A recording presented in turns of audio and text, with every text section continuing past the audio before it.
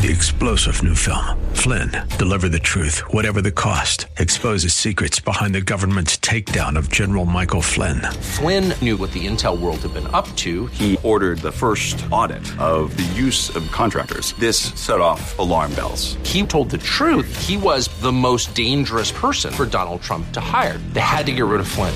Flynn, deliver the truth, whatever the cost. Available now. Watch it today. Go to salemnow.com. salemnow.com. Welcome to The Barnabas Effect with Paul Purvis, Senior Pastor of Mission Hill Church, a multicultural, multi-generational, multiplying church focused on shining the light and love of Jesus like a city on a hill. You're invited to visit any of the 3 locations in Temple Terrace and Tampa. For information and locations, visit missionhill.org. That's missionhill.org. Now, with today's message, here's Pastor Paul Purvis. Good morning, church. Welcome to worship. Do me a favor. We have folks joining us online and others joining us at our other campuses. Would you just take a moment and welcome them to worship as well?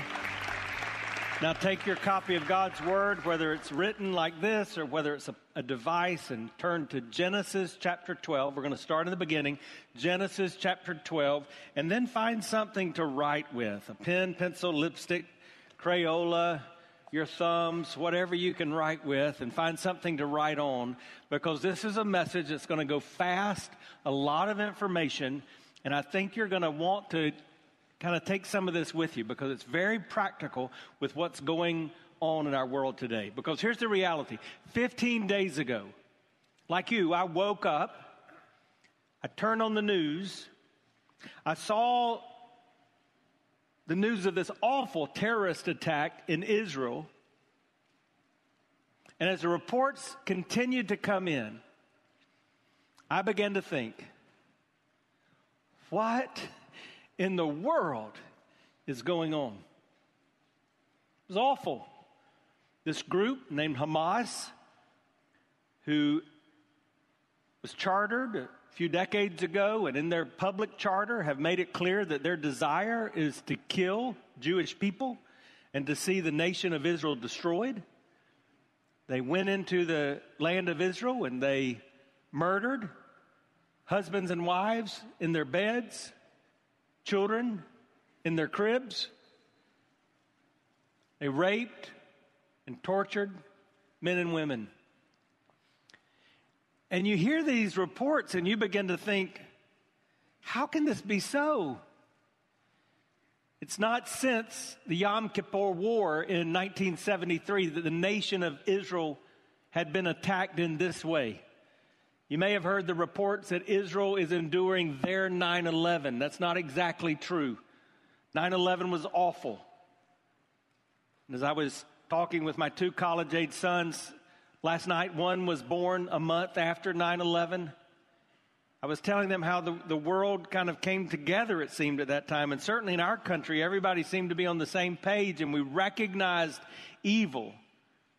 While this is evil, what's taking place in Israel, if you look at the population of Israel versus the population of the United States, it's about 30 times the devastation of what we experienced on 9/11. 2 weeks into this conflict, it seems like the entire region of the Middle East is in turmoil. And that's not the only part of the world at war. Russia continues to invade Ukraine.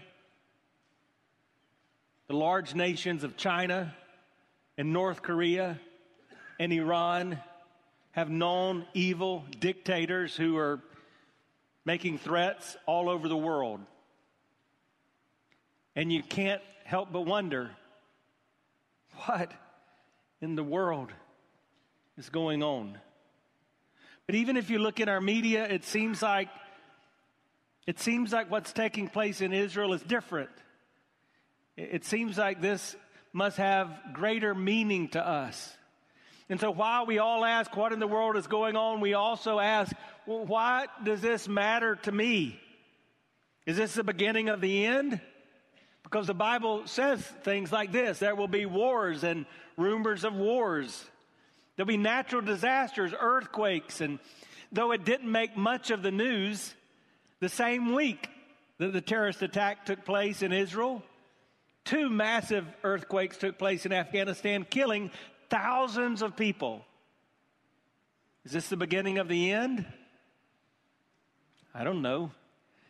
Because Jesus said, no one knows. But this is what we know. According to Scripture, Israel and her people are a special part of God's forever plan. And so I want to talk about that from a biblical context, maybe address some of what we're seeing in the news, but help you understand that.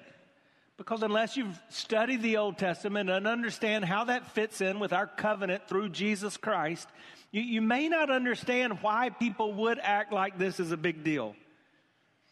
But before we do that, I want you just to think about some of the things we as Christ followers owe to the people of Israel, the Jewish people.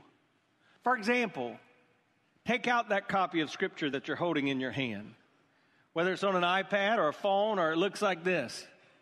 All of the Bible, perhaps with the exception of the books of Luke and Acts, were written by Jewish people.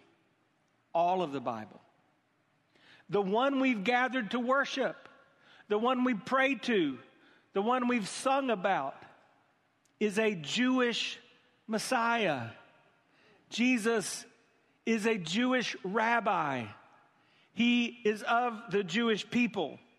He was born in the modern day land of Israel, in a city you can visit. Wouldn't suggest doing it this week, but one day we can visit the city of Bethlehem. He lived and ministered in a part of the modern day nation of Israel, in a region called Galilee. You can go to his hometown. It's called Capernaum. It has a sign that says the hometown of Jesus. You can go stand in the place in Caesarea Philippi where Jesus looked at Peter and says, "Who do you say that I am?" And Jesus says, "I believe you're Jesus, the Son of the living God, the Messiah." You can visit these places. You can go to Jerusalem, where Jesus spent his last days with his disciples, where he died on a cross.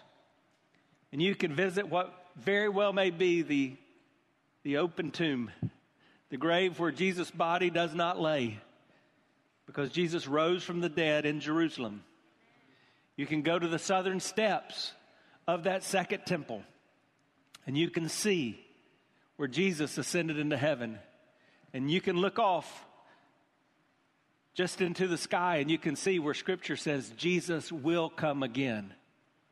You see, this is a special place. And if you're a follower of Jesus, it's special to you, because according to Scripture, Israel and her people are a special part of God's forever plan. Now, Israel's a small country, but it's a big deal. If you look on a map of that region of the world, you can see how small it is. You can see the landmass of Saudi Arabia and even Egypt and Sudan there in Africa. You can see how big Iran is and Iraq next to it. And above it, how Turkey is, this massive land that we read about in Scripture. And on this map, you can hardly even see this little sliver of land. It's called Israel.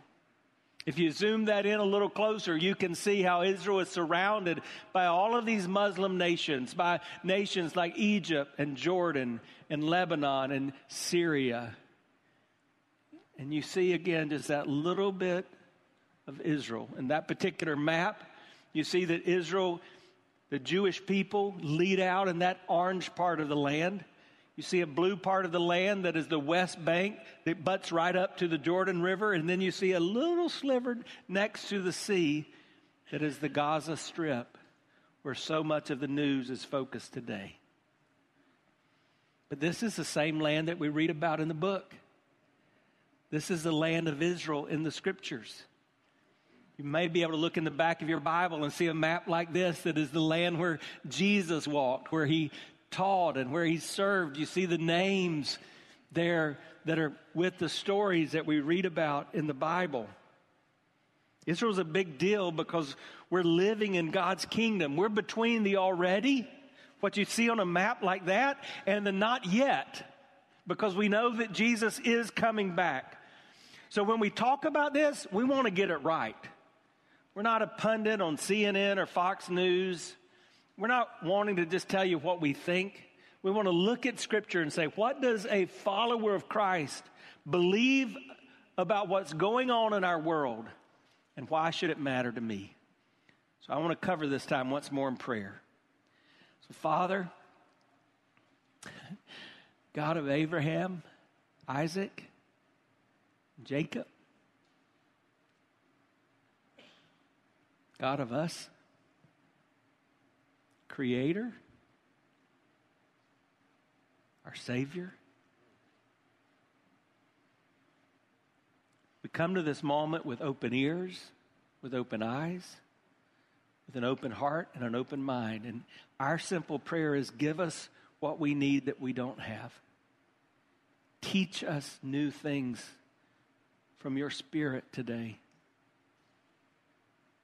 Make us different because we're here. God, as pastor of this local expression of the body of Christ, I thank you for the crowd that is gathered. But I know that in this room, there must be someone that has not yet understood what it means to see Jesus as the Messiah. So, Lord, for that person, may this be the day of salvation. For all of us, may we walk away more ready to see you face to face, Jesus. And for me in these moments, would you let the words of my mouth and the meditation of my heart be pleasing to you? Because you are my strength, my Redeemer, the Redeemer of Israel, the Messiah. We pray this in your name, Jesus. Amen. In Genesis chapter 12, you're going to see what Scripture refers to as a covenant with Abram. Listen to the word of God beginning in verse 1. The Lord said to Abram, "Go from your country, your people, and your father's household to the land I will show you." And just that verse is one we've preached on a lot because it really depicts faith in action. That's what it's like to follow God. You don't always have the answers. You don't always know the where, but you know that God is saying, hey, go even where I'm going to show you. Just trust me and do what I say. But we're not focusing on that today. Let's continue. Here comes the covenant. I will make you into a great nation. I will bless you. I will make your name great, and you will be a blessing. I will bless those who bless you, and whoever curses you, I will curse. All the peoples of the earth will be blessed through you. So Abraham went as far as the Lord told him, and Lot went with him. And Abram was 75 years old when he set out for Haran. He took his wife, Sarah, his nephew Lot, all the possessions that they'd accumulated, all the people they had acquired in Haran, and they set out for the land of Canaan. That's going to be important. Remember that, the land of Canaan, and they arrived there. And Abram traveled through the land as far as the site of the great tree of Moreh at Shechem. At that time, the Canaanites were in the land. And the Lord appeared to Abram and said, "To your offspring I will give this land." So he built an altar there to the Lord who had appeared to him.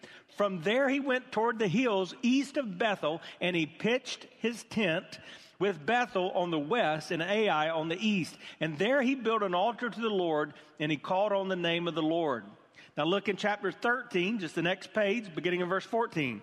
The Lord said to Abram, after Lot had parted from him, "Look around from where you are to the north and south and to the east and west. All the land that you see, I will give you and your offspring forever. I will make your offspring like the dust of the earth, so that anyone could count the dust, then your offspring could be counted. Go walk through the length and breadth of the land, for I am giving it to you." And then chapter 17, Abram fell face down, and God said to him, "As for me, this is my covenant with you. You'll be the father of many nations. No longer will you be called Abram. Your name will be Abraham, for I have made you a father of many nations. I will make you fruitful. I will make nations of you, and kings will come from you. I will establish my covenant as an everlasting covenant between me and you and your descendants after you for the generations to come, to be your God and the God of your descendants after you. The whole land of Canaan, where you now reside as a foreigner, I will give you as an everlasting," say everlasting, everlasting possession to you and your descendants after you, and I will be their God. Now, I want to give you a quick reminder of the context of when this was taking place in history. All right? God appears to Abram at about 2000 BC. We're here today at 2023 AD, right? So we're about 4,023 years away from this. 2000 BC. I want to put that in a relevant religious context, because a lot of people today would say this is a battle between the land and the people of Islam and the land and the people of Judaism and even Christianity. The problem with that is we know when Islam came on the scene. Do you know when Islam came on the scene? It was about 2,600 years after this encounter with Abram. It was in the 7th century. Between 610 and 622 AD, allegedly, this man, this prophet named Muhammad, received this revelation from who he called Allah. Let me say this in case I forget to say it again. We don't believe that Allah, the God of Islam, is the same as our God, the God of Christianity and the God of Judaism. This is a different religion. So what can we learn from what took place in the passage we read? God's covenant with Abraham. There's several things I want you to see. This is why the news is relevant, but it's also why it's relevant in your life. Number one, God has always been about relationships with his people. We're in Genesis, which means the beginning. We're in chapter 12. If you go back to the very beginning, in chapter 1, God created all that is, and then he looked around and something was missing. And so from the dust, he created man. Why did God create humankind? He created us for relationship, for fellowship with him. So from literally the first page of the Bible, the God we serve, the God that we do have some religious expressions that allow us to worship, he is a God that deals in personal relationship with his creation. If you talk to people from other religions, that distinguishes Christianity.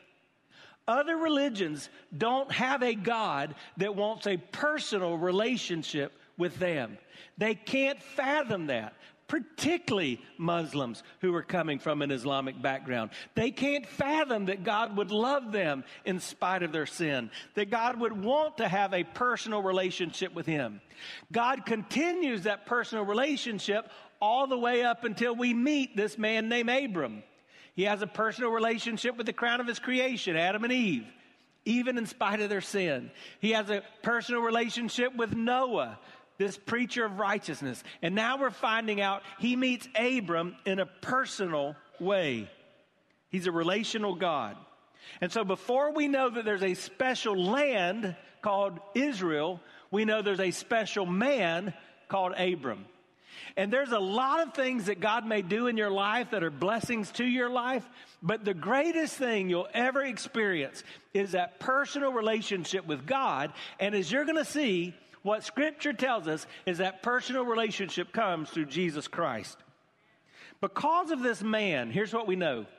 The Jewish nation is the only nation whose origin can be tracked back to one person.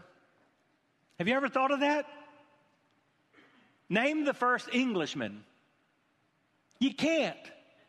You can't name the first Swede. You can't name the first Chinese. But you can name the first Hebrew, the first Jewish person. His name is Abram. And God worked in a relationship with this one man. In fact, the birth of this nation really begins with a miracle. Not a virgin birth like Jesus, but an old lady birth that was about as close as you could get, right? Because God promises this man named Abram that from his seed, from him, will be this great nation. The problem is, here where you meet Abram, he's 75. By the time God comes back to Abraham and Sarah and says, you're going to have a child, he's about 100. He's an old man and she's an old lady. But God keeps his promise. So that's the second thing I want you to know. God cares about relationship. He cares about people. He's into people. But the second thing is that God always keeps his promises with his people. Our God is a promise-keeping God. Do you know that? When he talked to Abram, did you hear what he said? I will do this. I will do this. I will do this. I will do this. God's word is full of promises to you. His word is full of promises to us today, just as they were full of promises to Abram. And these specific promises, God gave promises regarding this land. And did you know that every prophet in the Old Testament, except for Malachi, every prophet repeats the same promise of land? Scripture's consistent. This is not a one and out. We could spend all morning just reading the references to the land promise for Abram and his people over and over again. Well, what did he promise Abram? Well, it was a personal promise. It was to him. And I just want to remind you, God's promises to you are personal as well. His relationship with you is personal. It's not unusual. I meet someone and I ask them about their relationship with God, and they say something like this: I've always been a Christian. And I always say something like this: no, you haven't. That's not the way it works. It doesn't matter that you grew up with a good mama that went to church, or a good daddy that was a Baptist deacon, or a granddaddy that was a preacher. The reality is your relationship with God is personal, because that's the way he deals with his promises. They're personal promises. But in this case, it was an unconditional promise. It wasn't based on what Abram did. Did you catch that? It wasn't, hey, Abram, if you do the right things, I'm going to make your nation great. Nope, that's not the way it worked. It was unconditional. And that's the way God loves you too. He loves you with an unconditional love. Aren't you thankful that when God looks at us, he doesn't see a summary of all the worst moments of our life? But if you're a follower of Jesus Christ, he looks at us and he sees his son, Jesus the Christ. It was an unconditional promise. In this case, it was a territorial promise, because he literally could draw out on a map all the territory he was given to Israel. And by the way, just for those, if we wanted to get into a geography lesson a little more today, Israel today, the nation of Israel, isn't even coming close to occupying all the land that God gave to the children of Israel back then. It was a territorial promise. It was a national promise. He did talk about creating a nation. It was a reciprocal promise, because he said, those who bless you will be blessed. Those who curse you will be cursed. It was a universal promise, in that it affects us.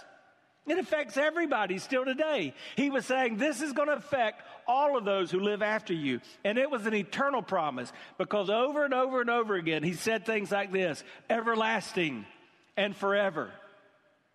God didn't say to Abraham, hey, this is good for you just as long as it works in a geopolitical context. He said, no, this is my promise to you forever. So what was the promise? You will be a great nation. You will have a great name. You will be a great blessing, and you will be a great curse. Let me just say a word about that curse. Why would God say those who curse you will be cursed? Because Israel has always been a part of God's special forever plan. And so throughout history, those who've come about against Israel have always ended up in worse shape than Israel. Someone said the dustbin of history is filled with those who stood against Israel. Now, before I move past promises, let me just say once again, we worship today in the light of Calvary. We worship the promised Messiah, Jesus the Christ. And as we worship, just like Abram, we're still standing on the promises of Christ our Lord. He's a promise-keeping God. So remember this: you're not saved because you make promises to God. You're saved because you believe the promises that he's made to us. All right? You've been listening to The Barnabas Effect with Pastor Paul Purvis. The Barnabas Effect is here to provide listeners like you with biblical truth and spiritual encouragement. But it can't be done without your financial support. Go to missionhill.org and click on the Give tab. Your financial support helps us reach those seeking truth about God and themselves. Thank you for giving at missionhill.org. Be encouraged by The Barnabas Effect with Pastor Paul Purvis. Weekdays at 9 a.m. on Faith Talk Tampa. Online at letstalkfaith.com.